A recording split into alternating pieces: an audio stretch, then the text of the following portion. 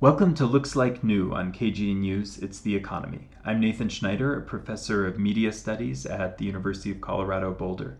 This is a show that asks old questions about new technology. We join you on the fourth Thursday of every month on the Old Fashioned Radio, or you can listen online as a podcast.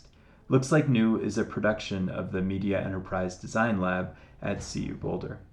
This month, our guest is Maria Bustillos. She's founder of Brick House, which calls itself the Wolf-Proof Media Cooperative. She's also the founding editor of Popula, an online news and culture magazine that was built around blockchain technology like Bitcoin and things like that. And her reporting has appeared in the New York Times, and the New Yorker, the Awl, and the Columbia Journalism Review, where she served and continues to serve as the public editor for MSNBC. We're going to be talking about the question of whether news needs new tech, or what kinds of models can save the industry of journalism as it continues to bleed reporters and infrastructure. Many communities have lost their local newspapers and other news organizations, and there's this widespread search underway for the new models that will sweep in and save the news. Our guest today has been involved in several of these efforts, including Popula, online news and culture magazine, trying out some new technology, and now Brick House, a subscription cooperative whose members are diverse publications that share a collective paywall. So subscribers can subscribe to all of them at once by subscribing through one of them.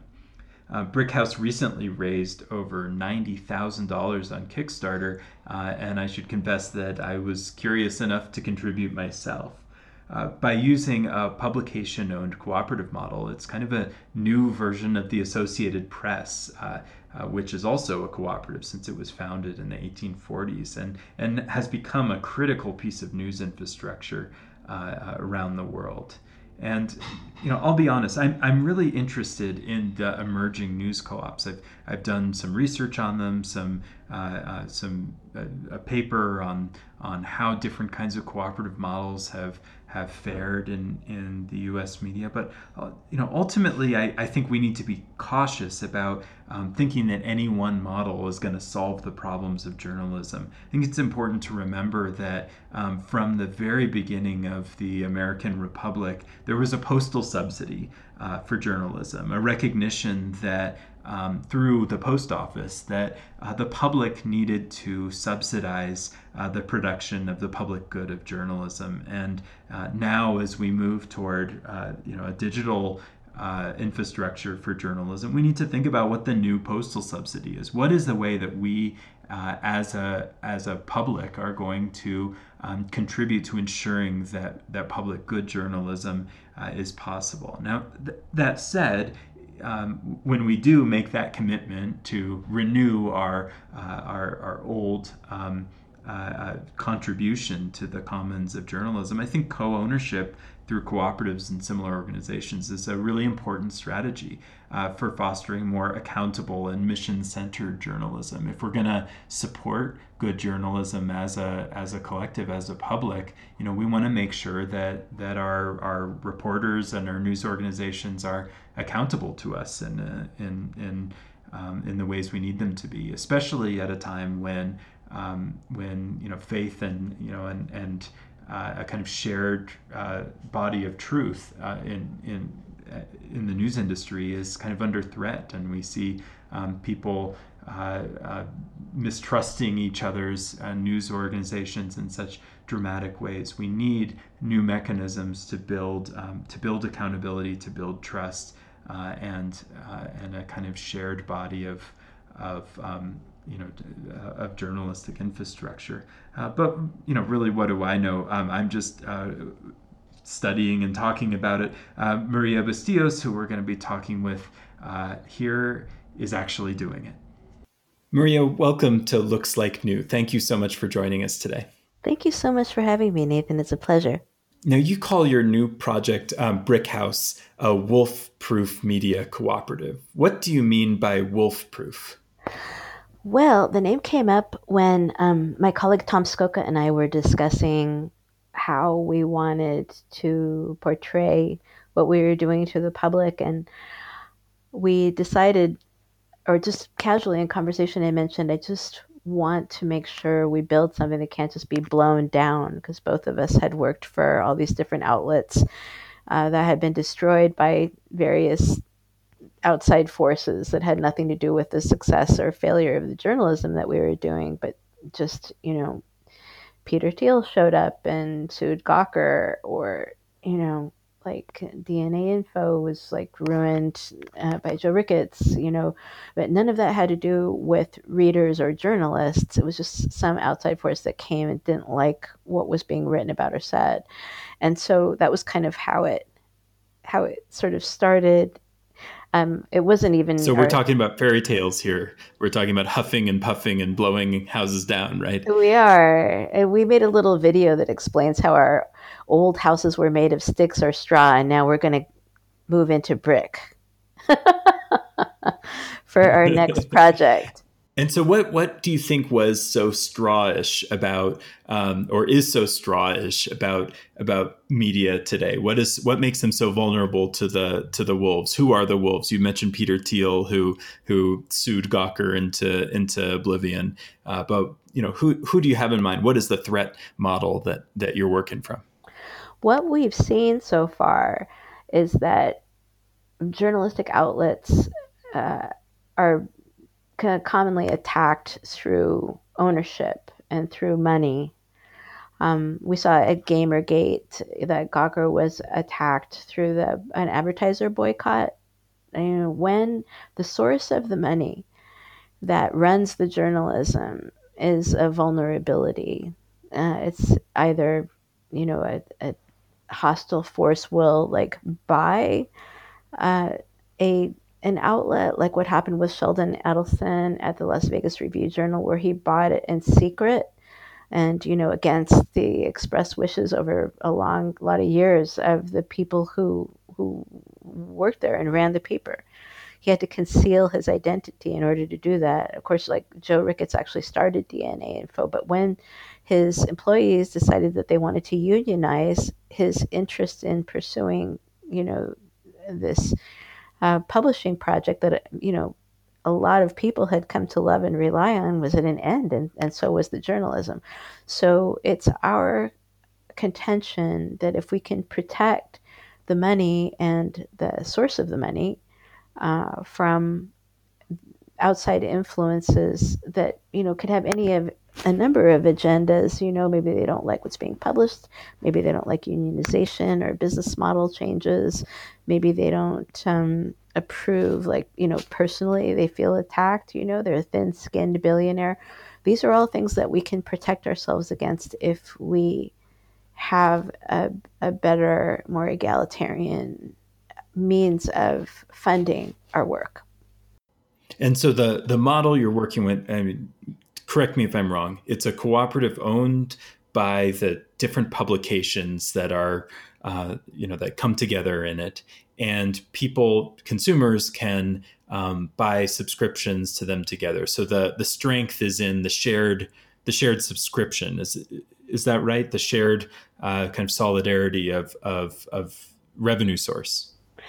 There's several aspects of this form of ownership that are novel. One of them is, yes, one subscription buys access to all, like right now we're 9 publications. We hope for that number to grow as we get more revenues. Um, and we're sharing not only subscribers, not only revenues, but expenses. So there are economies of scale, obviously, for a bunch of publishers who are sharing, all kinds of resources from, photo accounts, emailing, all kinds of things that we can hire 1 or 2 people to do instead of each of us having to hire one person, to be in charge of social accounts or stuff like that. So that's like one aspect of it. Another one is ownership itself is a huge issue in what we're talking about, because I wanted to make really sure when we wrote the operating agreements that it would be impossible for someone to do a hostile takeover of this entity. And so we talked to a lot of lawyers and read a lot of cooperative agreements and figured out a way to do this. The way it works is the equity in the company is not for sale ever. We own it cooperatively right now. There's like 9 shares, and each share costs $1. So that when you enter the cooperative, you have to buy a share for $1. However, you can only do one thing with that share. You can only sell it back to the company for $1. You can't sell it outside. You can't buy anyone else's.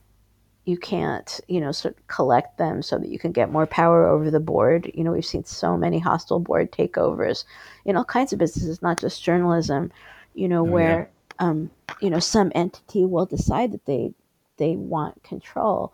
And, it can be anything. It can be like a co-op board of a building, or it can be like, there was a really great story recently about a town in upstate New York that a religious group tried to get control of by pretending to buy houses. It was like really fascinating, like, ownership and control, so that you can determine like what other people are able to do is like a gigantic issue in a capitalist economy like ours. And so there's things that we can do to make it, more protective for the people who actually do the work. Yeah, well, it's a really, it's just the last few months there have been a number of what we call demutualizations of shared owned businesses here in Colorado. The employee owned New Belgium Brewing was formerly fully employee owned, acquired by Japanese beer conglomerate and Mountain Equipment Cooperative in Canada. Just got pulled out of a bankruptcy by the acquisition by an American company. A few months ago, maybe a year or two ago, True Value Hardware, a cooperative of local hardware stores, was acquired by private equity in at least a majority stake. So it really is a serious vulnerability, and so it's great that you're thinking about it. How is it coming so far? How are people stepping up? You've had a successful Kickstarter campaign, but are you seeing signs that that subscribers are going to be drawn to this model? Well, we don't have a product yet, which is the fascinating thing about this. This project is a successor of an earlier blockchain based project called Civil that failed last spring. And um, there were a bunch of us who had been sort of left high and dry, who had built these publications with a view to sort of a tokenization that had many of the same objectives as the Brick House does. But the sort of means by which we plan to get there were through a token project that did not materialize, in the crypto winter and so on. And people in Colorado here will recognize that the Colorado Sun was also one of the publications that was part of Civil. Yes, and each of us kind of had his uh, different sort of histories. Like the Colorado Sun came with a readership, and a history, and I'm a huge admirer of that organization. And also the other regional publication that did really well out of Civil was Block Club Chicago, who have they're nonprofits who are just it took a different approach to this whole process and have been successful, like on a kind of a different sort of plan. But for us who had started these publications, like I was not like a veteran editor looking to resuscitate an existing publication. I was an information activist trying to instantiate ideas about cooperative ownership from the beginning. So there were sort of different approaches at Civil and different projects, and we've had a lot of different kinds of success with it. And just getting people to think about these things in a different way, to me, is like a huge triumph. There were a few of us left. We had these publications, very small startups, you know, a few hundred or a couple thousand subscribers each. We're like, well, what are we going to do with this now that Civil isn't working? And it just seemed like, wow, we've got this huge resource of people who are very interested in what we're doing. Let's see if we can't make this work. And so we spent a few months studying cooperatives and reading, as I say, and drafting agreements and kind of trying to solve the same problems, but like sort of freed from the the crypto aspect of it.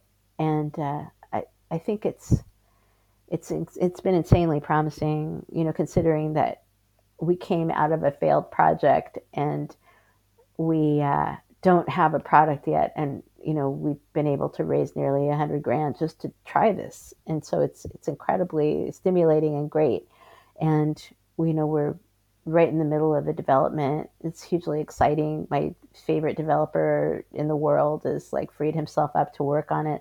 It's kind of the most inspiring thing, is that a lot of the people who are involved in this just are doing it because they believe in it. They've made a way to participate, and because we don't really have enough, we haven't raised enough money to pay salaries yet. We've just raised enough money to start building it. And so the real work of it just sort of began at the end of the Kickstarter.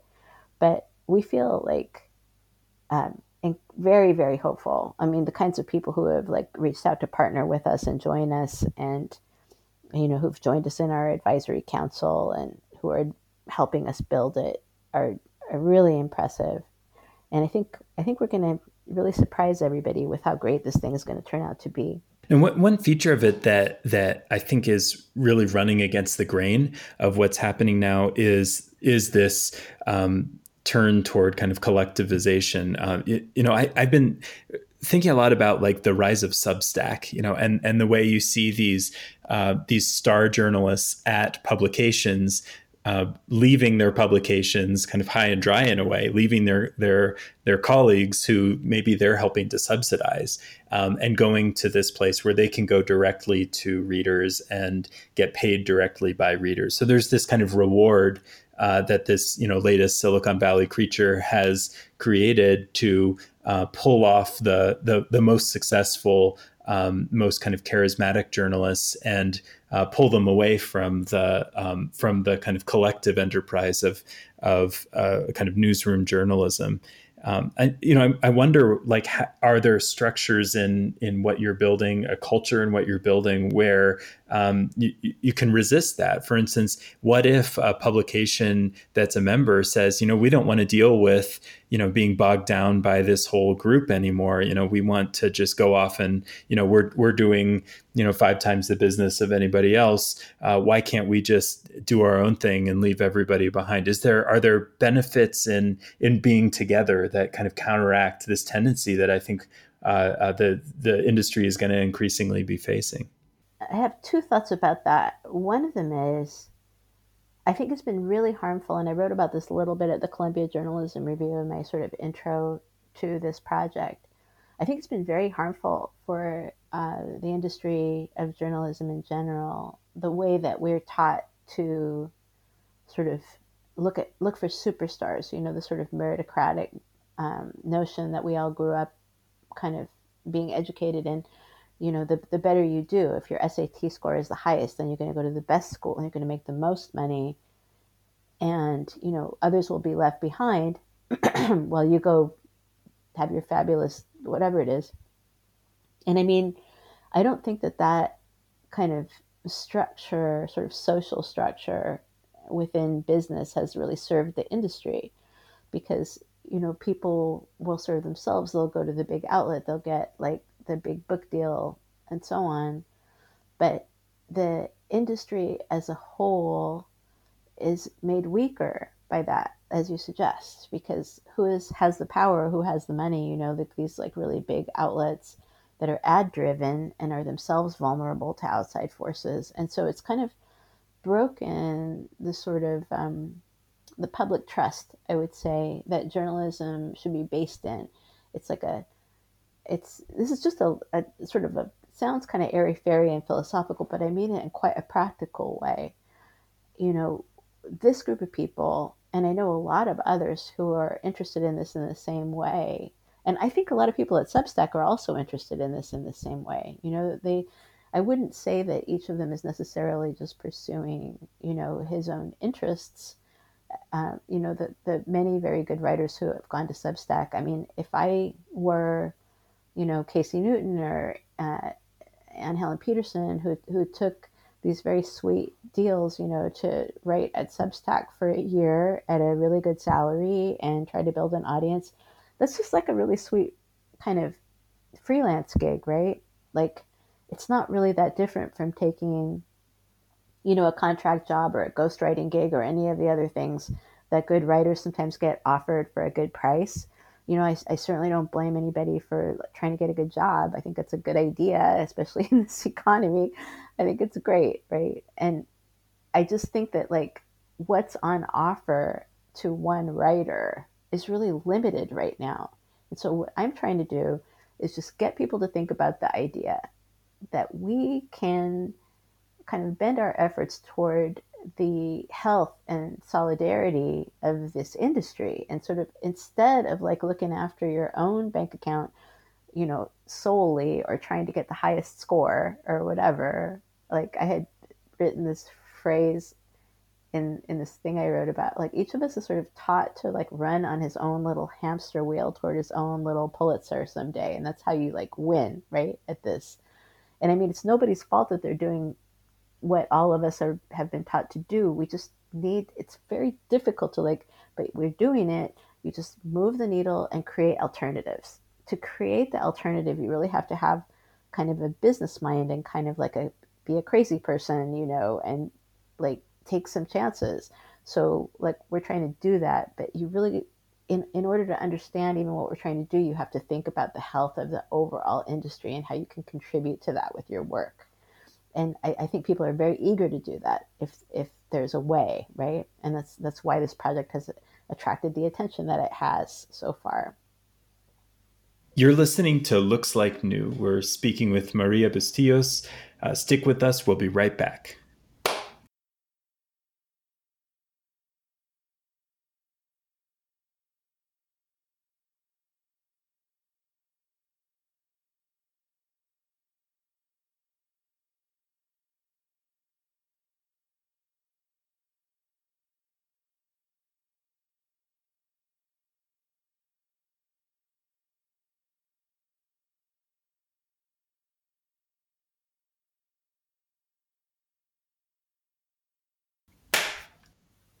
Welcome back to Looks Like New on KGNU Radio, a show that asks old questions about new tech. We're talking with Maria Bustillos, a founder of Brickhouse, which calls itself the Wolf-Proof Media Cooperative. And she's been writing for many years at many different places, the New Yorker, the All, Columbia Journalism Review, where she served as public editor for MSNBC. Maria, you described yourself earlier, or at least, like, I think implicitly did, as a crazy person. You've been a rigorous early adopter of new tech. You mentioned earlier the blockchain project Civil. How did you get into the habit of being an early adopter? When did that start for you? I am just naturally curious person, and I'm also like super old. So I think, like, when I mean, I like met my husband on Prodigy. Like, you're probably too young to even know what that is. Oh yeah. It's No, I was around for Prodigy. it's like, it was like, it's so fun. I like still remember my user hand. It was NPVX84A was my user handle, Oh and yeah, numbers were okay back then. that's all they. It was like a system. Like, my husband was JRFV29A. And I would be so excited when I saw that. You weren't allowed to have a name. You were only allowed to have this very rigid series of numbers and letters. You couldn't choose them. But anyway, we met on a literature discussion board. I just like grew up, sort of loving computers and being really into them, and old enough to like be, for us it was sort of like people would ask each other, "Oh, are you on email?"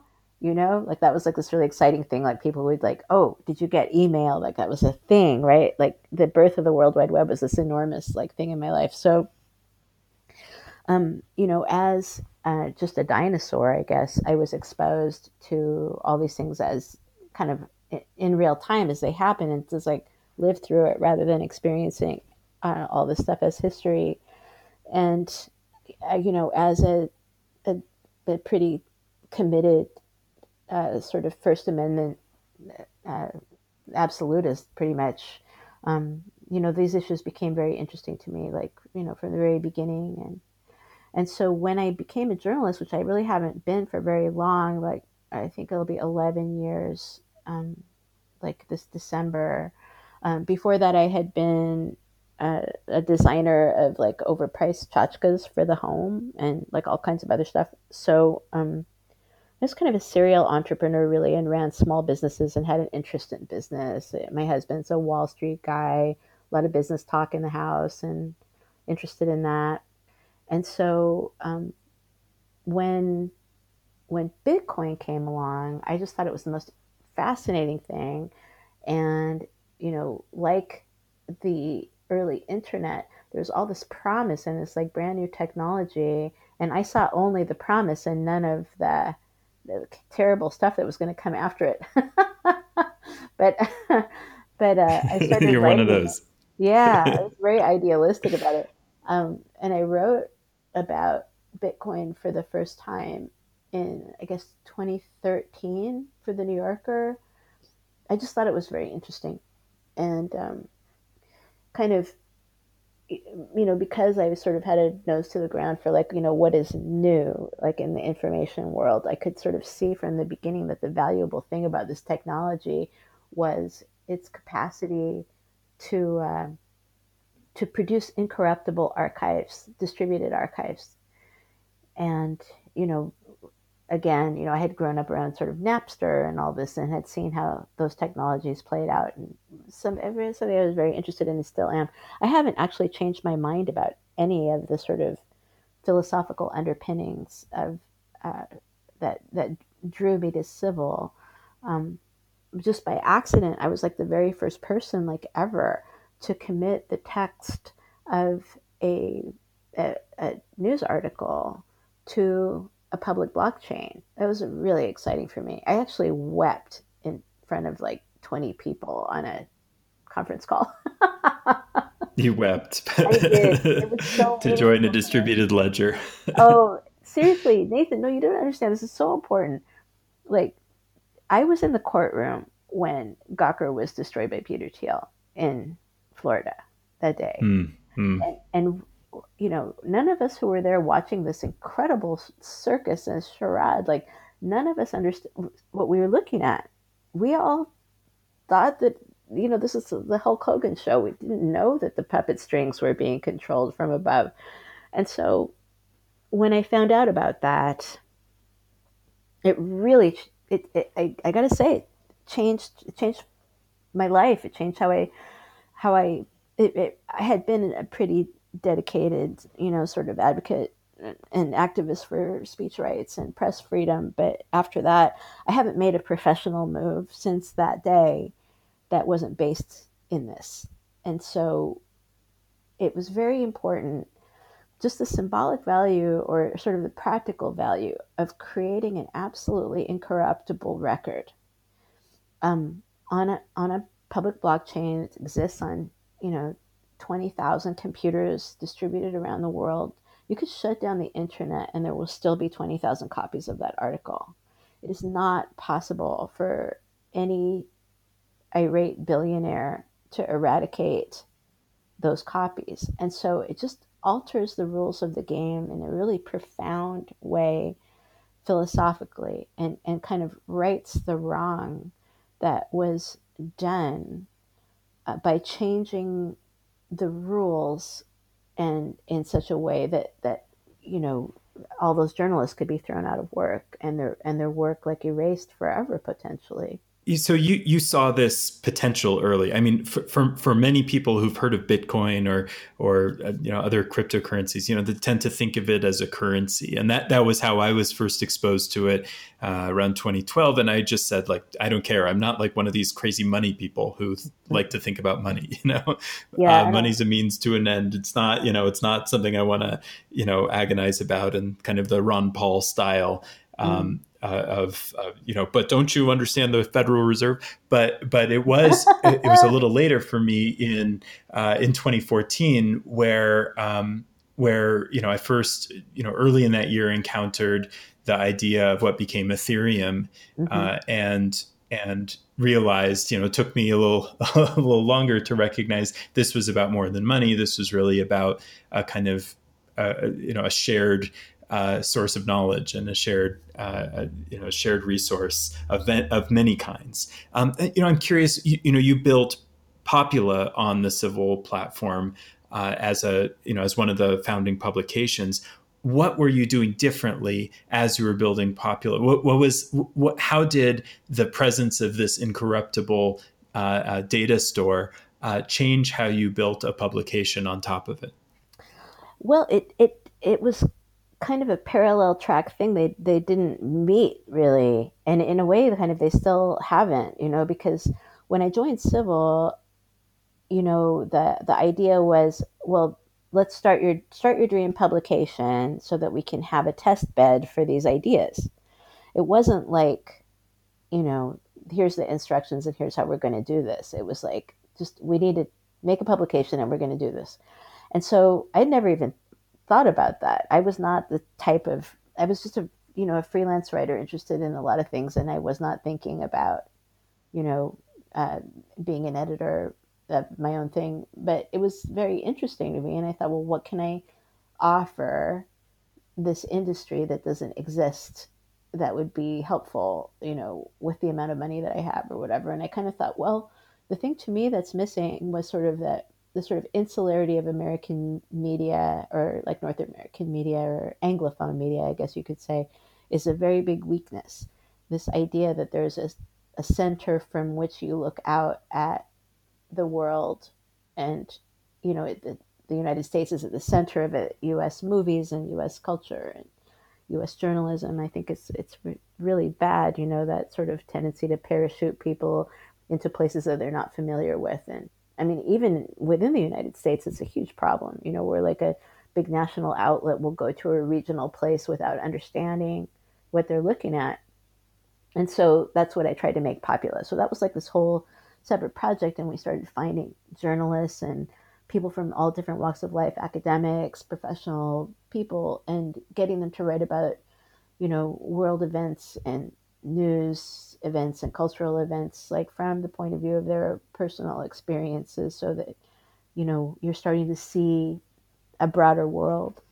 And so that became its own kind of project and something that I really fell in love with.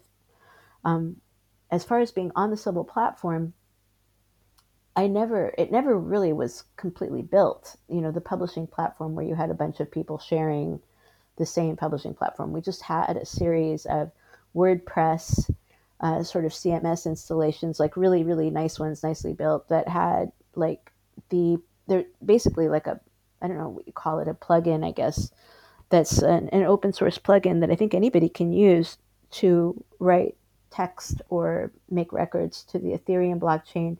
We have that and still use it.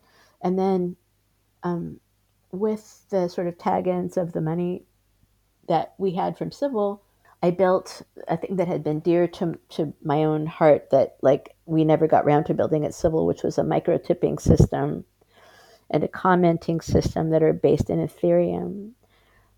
There was a big problem with the Civil project, in that the way in which the money was being raised and the sort of restrictions on tokenization were such that the Civil token really couldn't be used for the purposes that we had originally envisioned, without falling afoul of new SEC regulations that had been put in place after the project had started. This is a very big problem. It came up in the kind of in the middle of the 2017 bubble, where lots of people were putting money into different crypto projects, but by the time it really emerged, the regulators were looking more carefully, and there was this question: is this a security? Is this a currency? Is it a utility token? Is it just something you use in the app? So all these kinds of questions emerged that seems like really confused users who might otherwise participate. And by then, people had kind of lost appetite. But you say you were able to still build in some of these services, some of these blockchain services into the platform, the tipping tool Yeah. and the commenting tool. Are people using it? Yeah, we have it now. I mean, we've only taken like, a few hundred. I mean, very few people have Ethereum. We have taken fewer than 500, I think, tips altogether. But we did have one exciting moment where Vitalik Buterin tweeted that he had left a tip. This is the founder of Ethereum Yeah, at 19 years old. yeah, turned up at Popula and was surprised, right? He turned up to read an article and had no idea that we even had this, and he was like really excited. You get a kick out of that.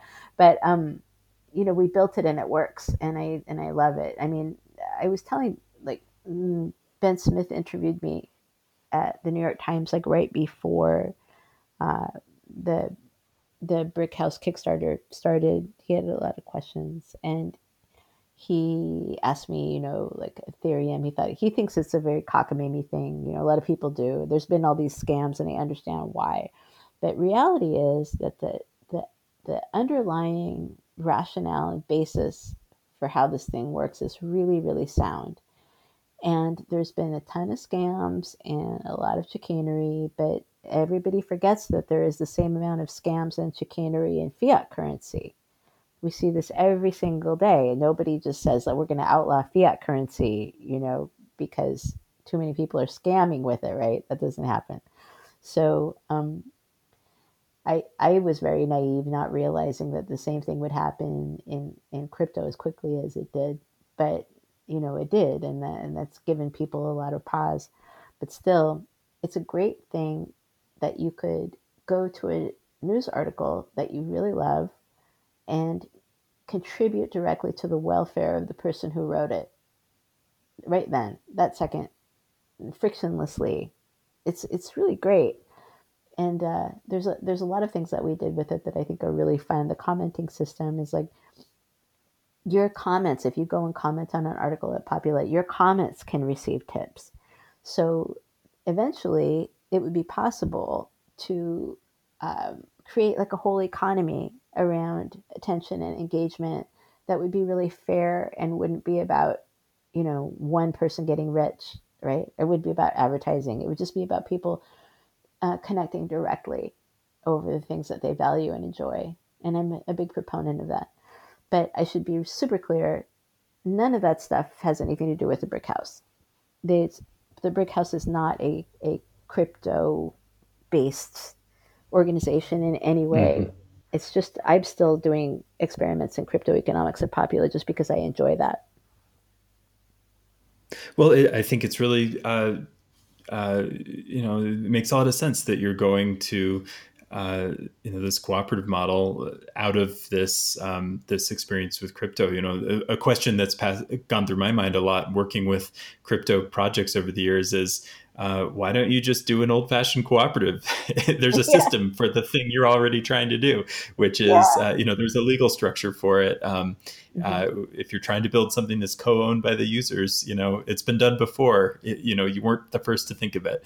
And at the same time, among a lot of cooperative structures, there's a kind of they're kind of aged. There's some fatigue, and I think there's a lot of powerful energy from the crypto world that can kind of infuse that kind of legacy as well. I think that the energy in crypto has been so misunderstood as being a get rich quick type of like what you were mentioning earlier, the sort of um, Brock Pierce model, of people who are like Lambo, that whole thing. Um, Short for Lamborghinis. yes, it does this like disservice to the people who are involved in it because of what it is, because of the thing itself and what it can contribute to sort of human uh, progress. If people would just kind of get out of the way of the get rich quick thing, there's a lot in it that is sort of there to be discovered and put into practice. You're listening to Looks Like New. We're speaking with Maria Bustillos of Brick House. We'll be right back.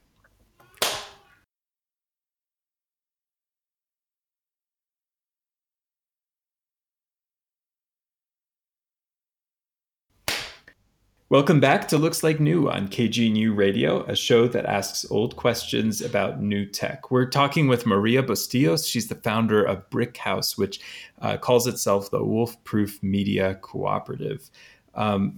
Maria, tell us what, if this cooperative works out, what does success look like? How is this going to be awesome?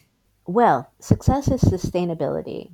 We want to create a system where a group of journalists of some size that we don't know what it is can produce journalism freely for themselves and their readers and pay themselves a healthy salaries and benefits and put some money aside for a rainy day and pay for their overhead. And that's really basically it. I mean, there is a way where that looks like success with, as few as 25,000 subscribers. If you remove all the other elements from publishing business that would ordinarily suck up a lot of the money, like a big sales force, executive salaries, the need to produce surplus for VCs or investors, the amount that it actually costs to pay a dozen or 2 dozen salaries and sort of protect those livelihoods is really quite modest. So that is success. If it were to be more successful, I can envision a future where we have, not 10 or not a dozen publishers, but 1,000 publishers. And instead of buying one subscription to all of them, I mean, there might be some kind of huge Cadillac kind of subscription where you'd buy them all, but maybe you would choose 10 or 20, for the same amount of money.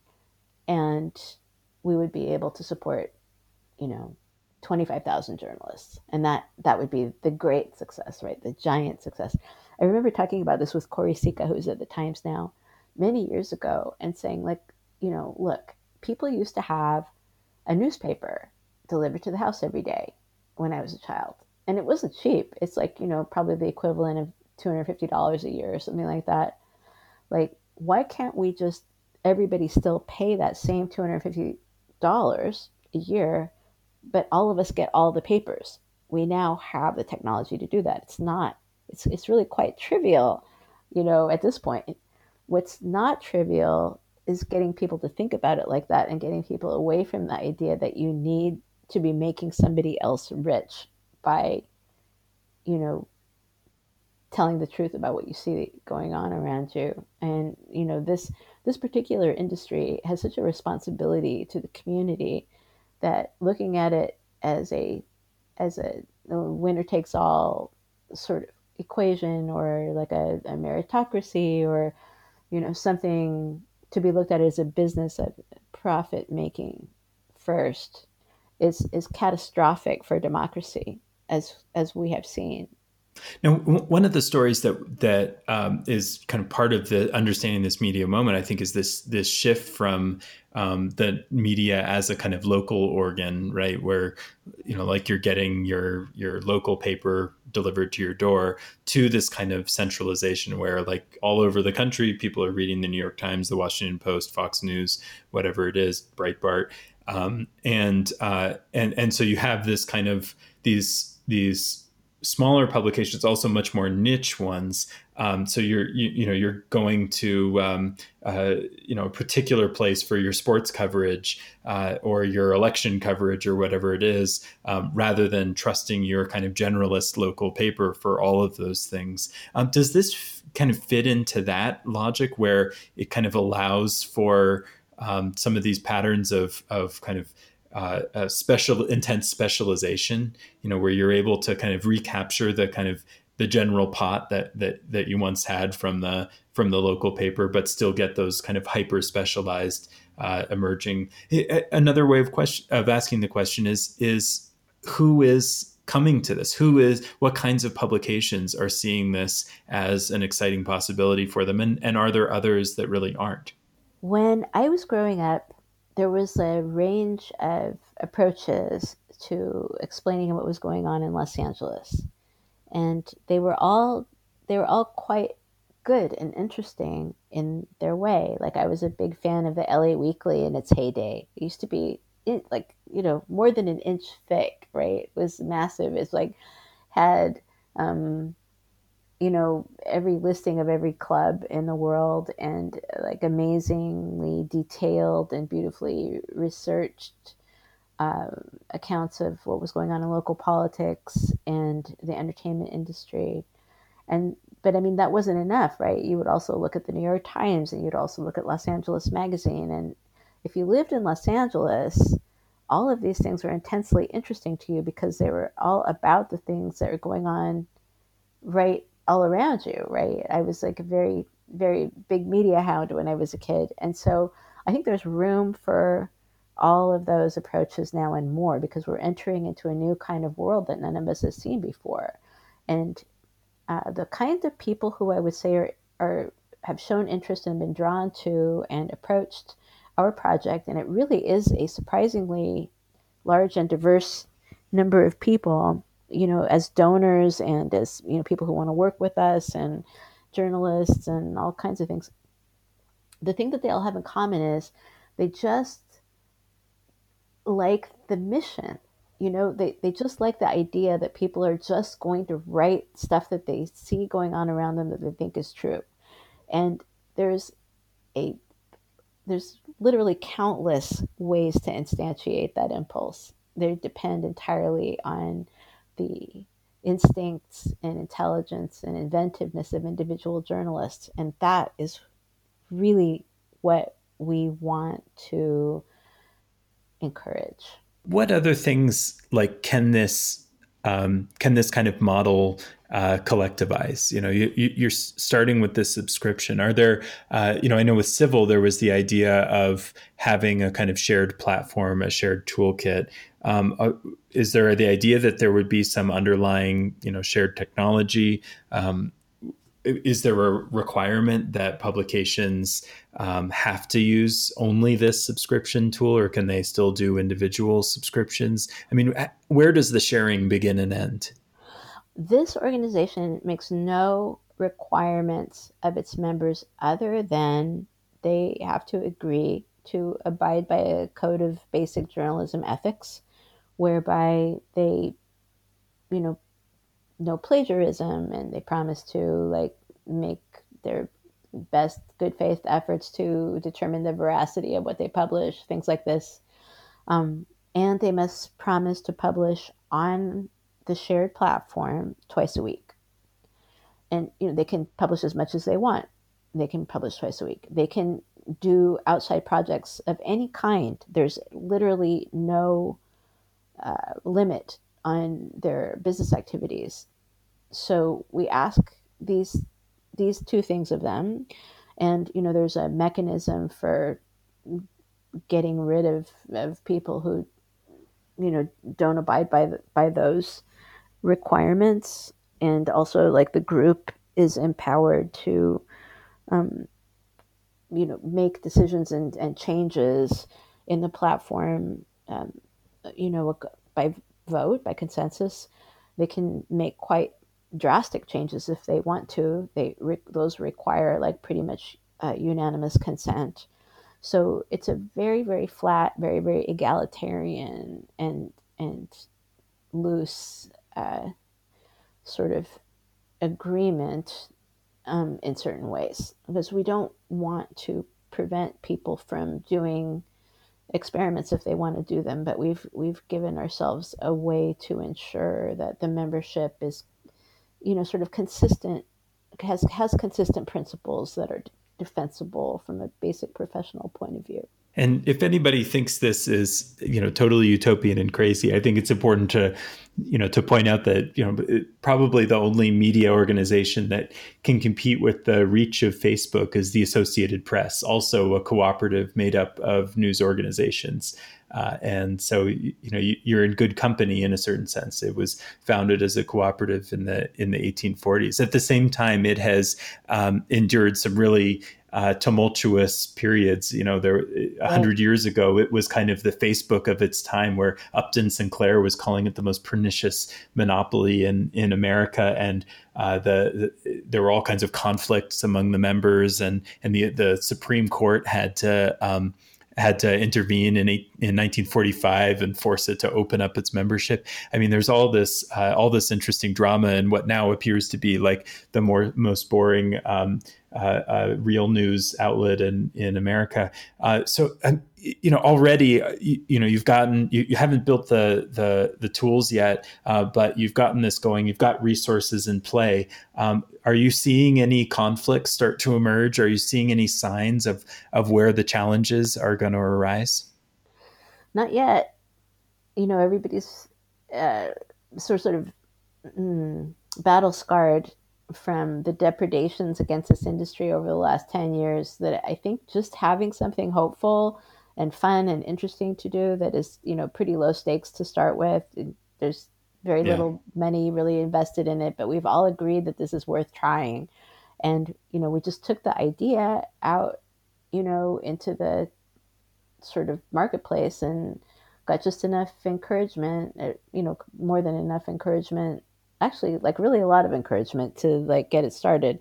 And so I do not doubt that there will be friction, but like I say, I'm old and I've kind of been through that, and I'm expecting it, and I welcome it. This is the way that we're gonna move forward, is by like trying new stuff, and even if it, tanks for whatever reason, I think an enormous amount of good has been done through the work of these my colleagues, and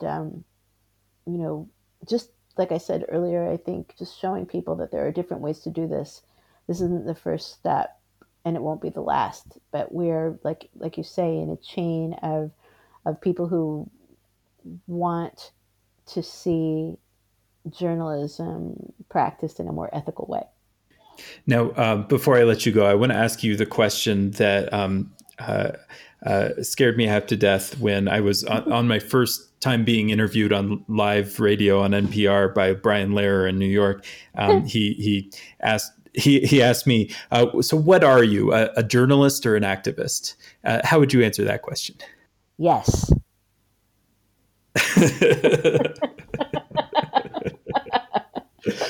I wish I had that in my pocket at the time. I think I stumbled more.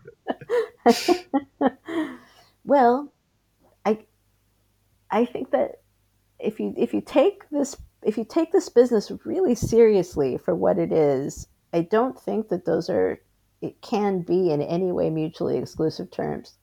Why is that? If you are trying to tell the truth as you see it to other people, it's absolutely inextricable from a moral philosophy of some kind, right? I mean, I guess there are people who do this as, just as careerists, and they just want to, be successful and be on TV or whatever. But I mean, even the most careerist journalist in the world has some thoughts about how to position himself in the sort of, you know, the constellations of media, the media heavens, like there's each person sort of has a place, a point of view, how he sees the world. And that's, you can't sort of divorce that from the practice of telling it like you see it, right? It's not possible. Thank you very much. Now, where can people find more about Brick House and support the project and get involved? Thank you so much. I had the best time. It's the brick.house. Very easy to remember.